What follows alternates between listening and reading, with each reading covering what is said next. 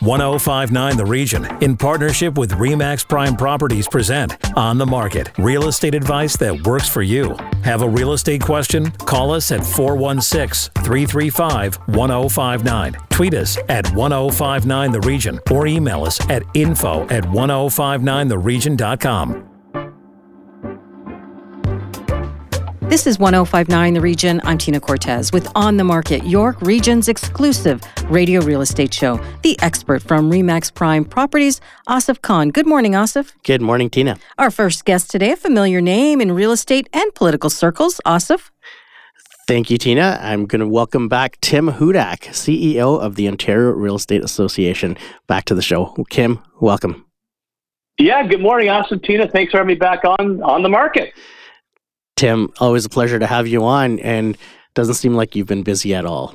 Tell us a little bit about what's happening, and especially let's focus on the fall economic statement that just came out. Some great news for affordability and also for home renters and owners in Ontario. Yeah, for sure, and I know things are a bit tough for the real estate market with the higher interest rates and that puts, greater mortgage costs on people considering buying a home. But our work doesn't stop, Asif. At the Ontario Real Estate Association, we work with Ontario Realtors.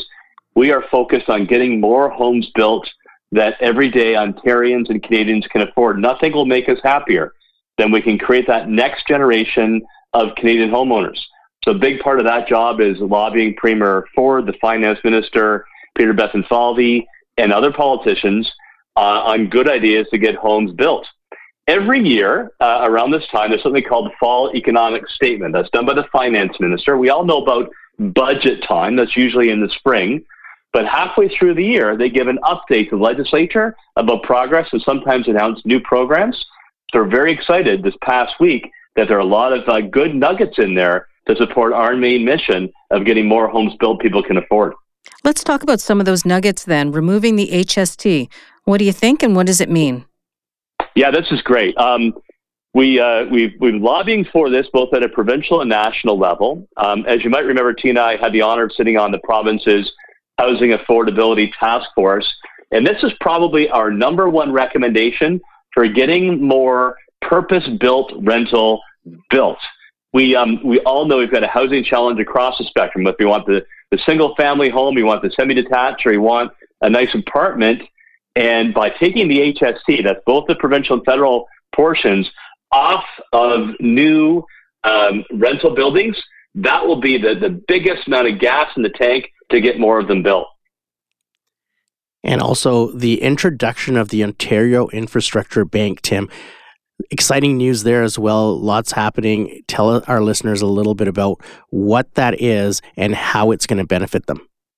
Yeah, and I want to give the government credit because just as we leave that last topic, there have been more purpose-built rentals in this province in 21 and 22 than we've seen since the 1970s. So this will help get even more built for rental choices, and that's also good investment income for average families.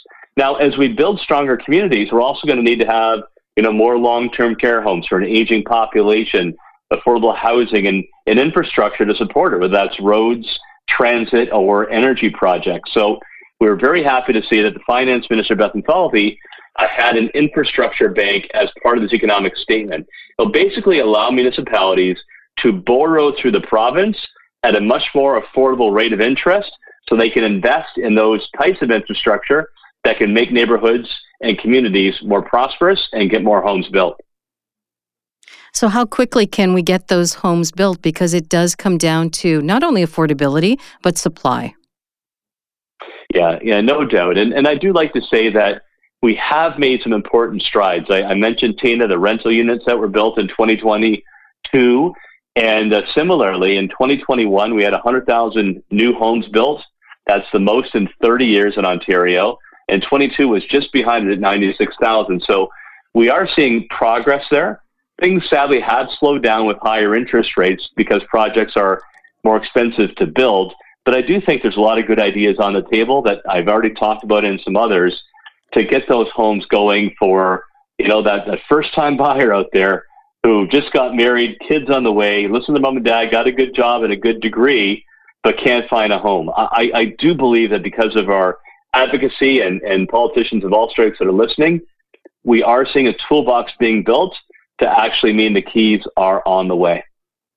And Tim, just driving through Markham, that entire piece of land at Major Mackenzie and Kennedy, it seems like there's a lot happening. I'm seeing even along Highway 7, lots of homes being built, condos back up, projects that were delayed or on hold for a while are now starting to get moving. Is this good news for all of these projects to be hitting at the same time? And what's that going to mean for our inventory levels moving forward? Well, for more than 2 decades, Asif, we didn't build enough homes to keep up with demand.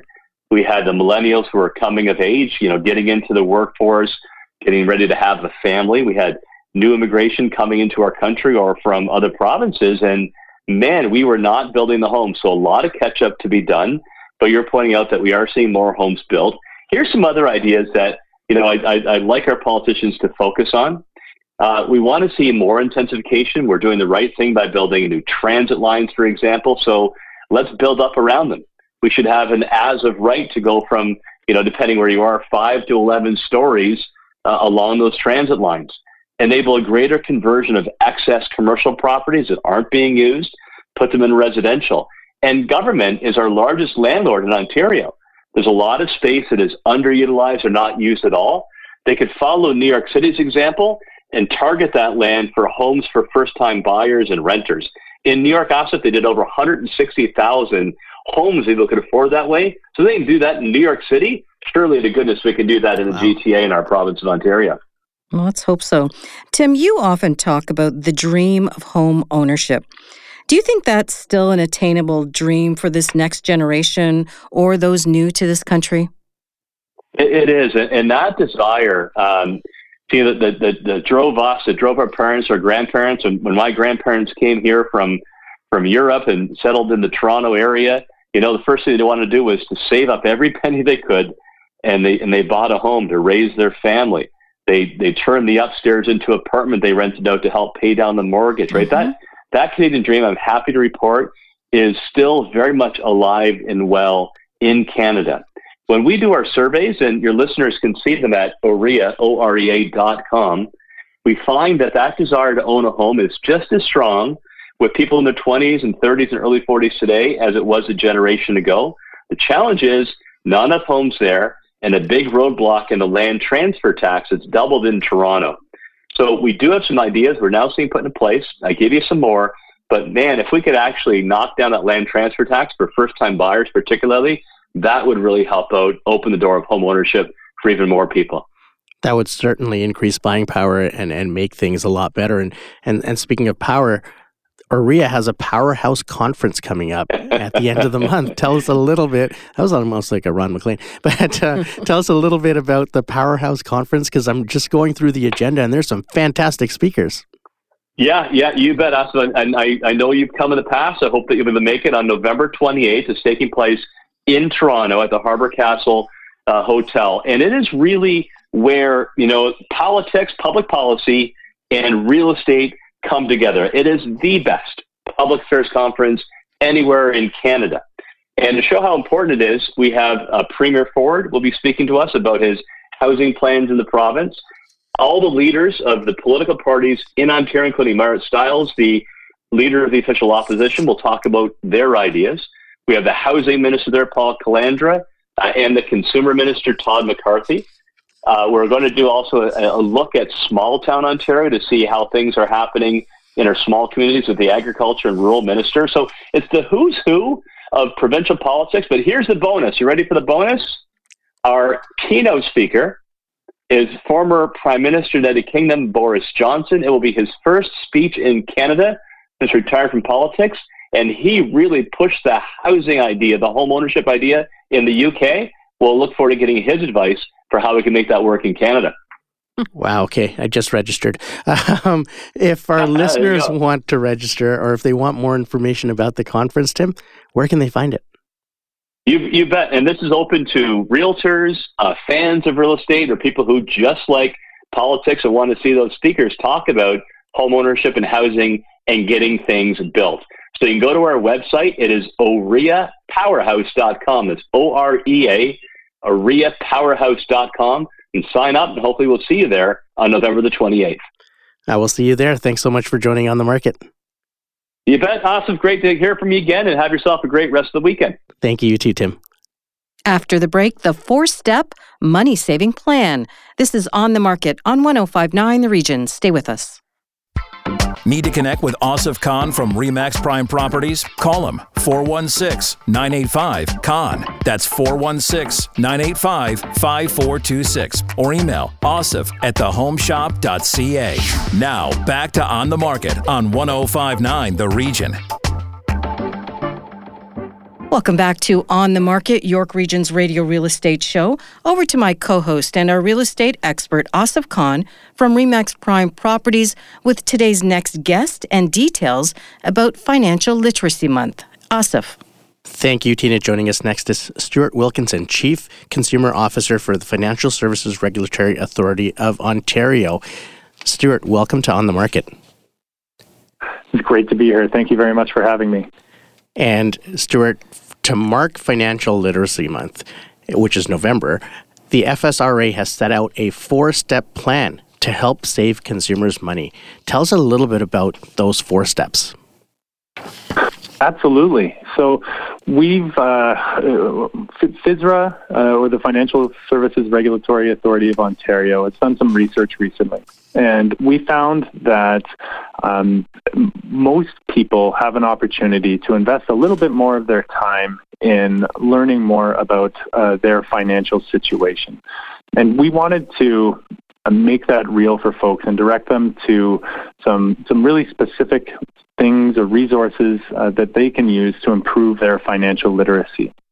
So the 4 steps are, first of all, if you're working with a mortgage broker, verifying that mortgage broker's credentials and asking them some questions to understand how the mortgage they're recommending will impact your financial situation. And then building on that, also in the mortgage space, if you're considering a private mortgage, thinking about an exit strategy. Private mortgages are an option for some consumers, but typically the terms are very different and they're meant to be a short-term stopgap, not a long-term solution.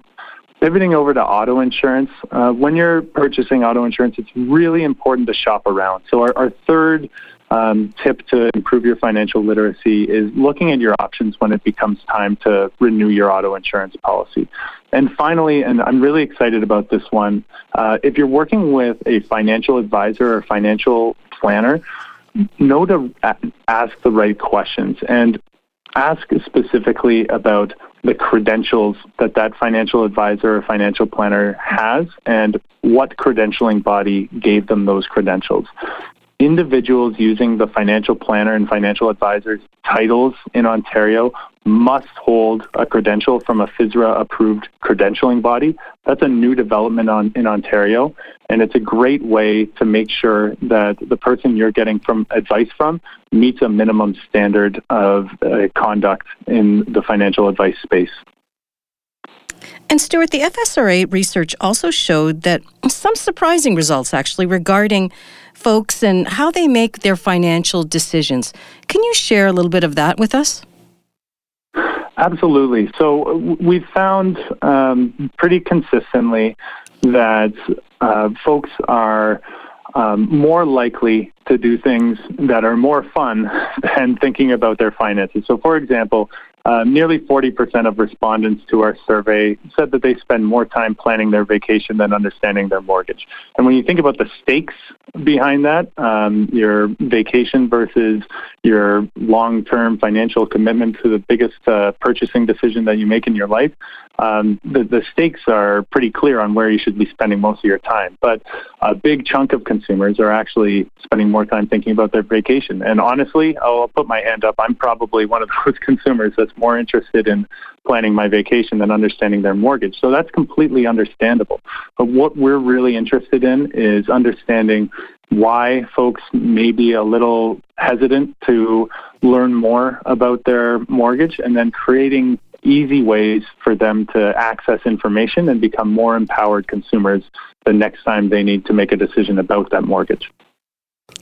And another finding was that 40% of the people surveyed get their financial advice from word of mouth and another 35% from the internet. Sounds like real estate advice that they're getting as well. But what do you recommend to these people, and what would be the right way to go about getting this information? So everybody's circumstances are different, right? And I think there are lots of folks that are really well suited for a do-it-yourself approach where they're getting that information from the internet and they have sources that they trust, or word of mouth and they have sources that they trust.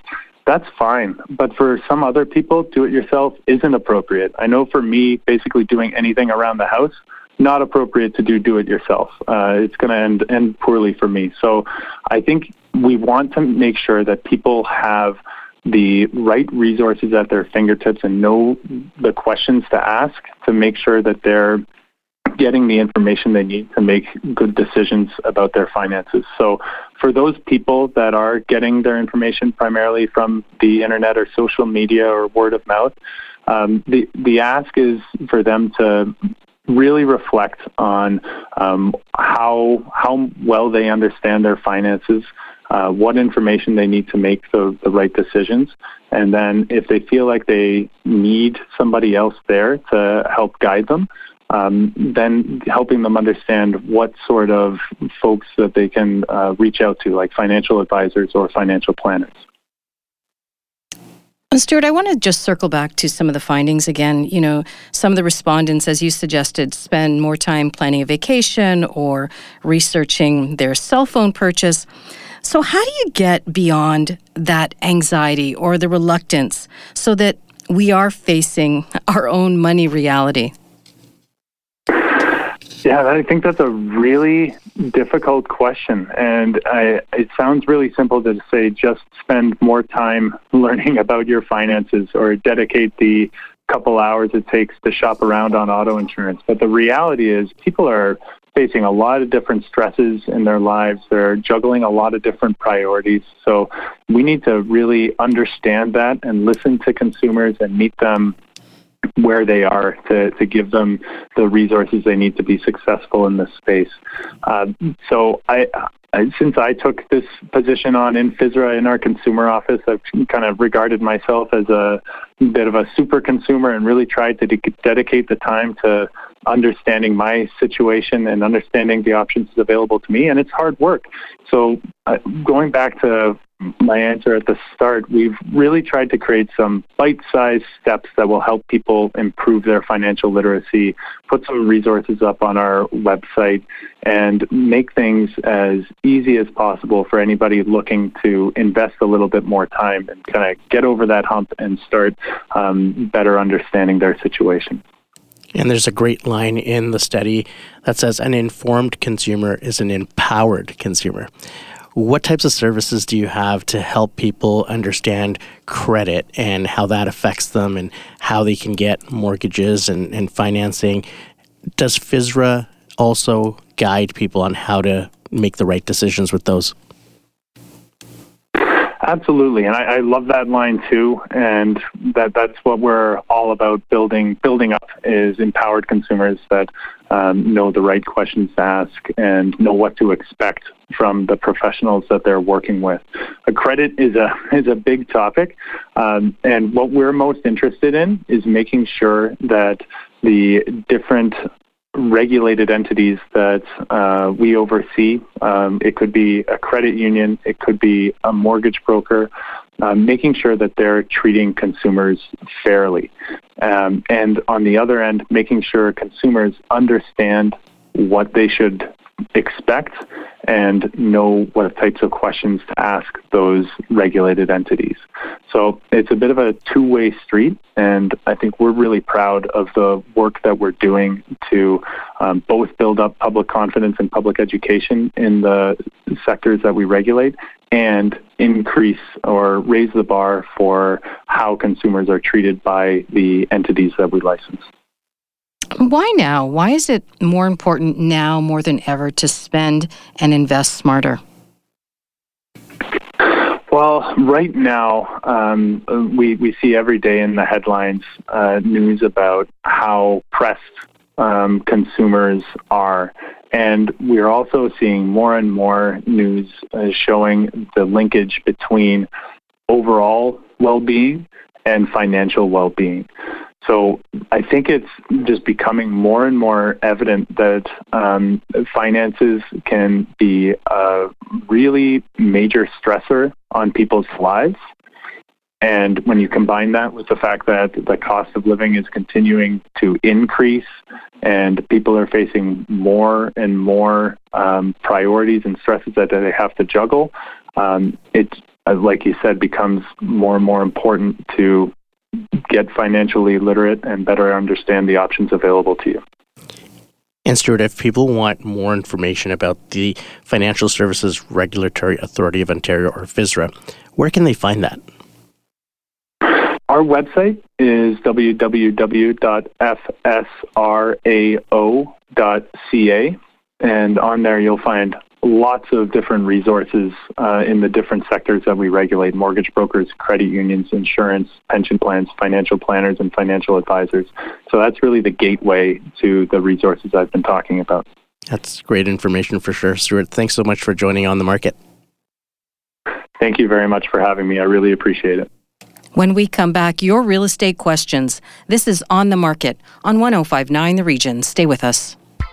Need to connect with Asif Khan from RE/MAX Prime Properties? Call him 416-985-KHAN. That's 416-985-5426. Or email asif@thehomeshop.ca. Now, back to On the Market on 105.9 The Region.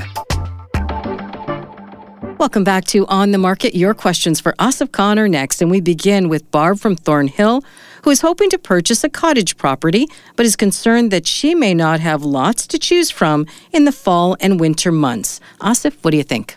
Well, that certainly is true, because there's not a lot of cottage properties available until usually when the snow is melting or the ground is thawing, and you may not want to purchase a cottage property during the winter when the ground is covered with snow, because you won't be able to really see everything.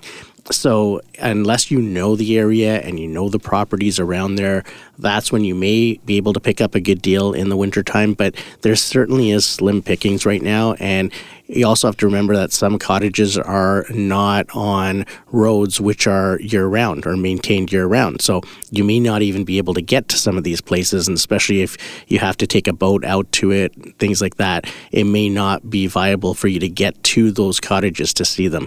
So definitely slim pickings. Better time would be spring, summer season, but at the same time, some cottage properties do move during the winter. So water access, we have to be aware of that during the winter months, obviously. That's right. So, and that's why some of these properties aren't available year-round, because some of them only have water access. So we do have a cottage property that is available, and it will be throughout the winter. And that's why I say there could be some instances where properties are available, because there's some properties that people do rent out for the winters, or especially during Christmas time, and people want to just get away. So, if you find something like that you can get to year round and it is available, there could be a good deal waiting for you. So if Barb wants more information about that cottage property that you have listed, where can they contact? They can call me directly at 416-985-5426, and I'd be happy to email the information over. And in terms of deals, are there deals to be had in the cottage country area or not? There are recently. We went through a time where cottage properties were, I would say, overvalued, and now they've started to come down to reality, because there was so much demand over the COVID period, 2020, 2021. Everyone wanted a cottage property. They wanted to get away from the city. But now that they're starting to move back, you're starting to see some deals in cottage properties, so they are out there. All right, next question. Jenna from Markham has plans to sell her parents' home, but wants to know if she should wait for spring. If so, what preparations should she do now and before that time comes? Well, again, it depends on how much work you need to do to the property in order to get it sale ready. And you want to time it so that there's less competition on the market when you hit for your listing. So if that time in your area is right now, then it would be a great time to put your place up. The window usually closes around the third week of December, and then it stays quiet until usually around the 10th, 15th of January. So if you're going to get on the market right now, it's a fairly good time to do so. There's some confidence that's returned to the market since the last rate hold, and that's going to continue to fuel the market as we move forward. And then after, if you wanted to have it set up during Christmas time or have it painted or decluttered, then you may want to wait until mid-January to hit the market and get a jump start on those that are waiting for springtime, because you don't want to jump on when all of your neighbors are on the market as well. That just provides more competition, and then it becomes a price war. So you mentioned inventory. What's it like out there? Right now, it depends on the pocket that you're in, but in general, it's probably around 3 months of inventory, which seems really high from what we were used to over the last few years, where we had 1 month or less of inventory, but it's still a seller's market. And until we hit 5 months, 6 months of inventory, it's going to be a balanced market. Anything over 6 months is going to be a buyer's market. So a long way to go before we get to a buyer's market. And there's lots of rumors out there that we're already in a buyer's market, but we're not. It's just that it's more of a normal market, whereas we have 3 months of inventory, and it's a healthier market for buyers to be shopping in. 3 months of inventory. Is that typical for this time of year? Although I'm not even sure what typical means anymore in real estate. Well, and that's exactly it. There's no typical in terms of inventory anymore, because we've been so used to having limited inventory and hovering around the 6 weeks to 2 months mark. So it's a little bit more than what we're used to over the last few years. However, it's still not enough. So we're still seeing houses get asking or over asking or just under asking. There's no real deals out there in terms of it being a buyer's market. A buyer's market is when you can pretty much command the price that you want to pay, and the seller has to agree because there's nothing else happening. Right now, we're not at that stage. And we may never get to that stage, because if consumer confidence continues to return and the buyers are out there scooping up inventory, and it's going to just create more of that snowball effect where inventory is going to decline, supply is going to be high, and we're going to start getting into higher prices. As a reminder, if you have questions for On the Market, send your email to info@1059theregion.com or contact Asif directly. Asif? They can call me at 416-985-5426. That's 416-985-CON. If you missed any part of our show, go to 1059theregion.com or wherever you get your favorite podcasts, including Apple Podcasts, Spotify, Google Podcasts, Amazon Music, and Audible. I'm Tina Cortez. Thank you for listening. Need to connect with Asif Khan from RE/MAX Prime Properties? Call him 416-985-KHAN. That's 416-985-5426 or email asif@thehomeshop.ca.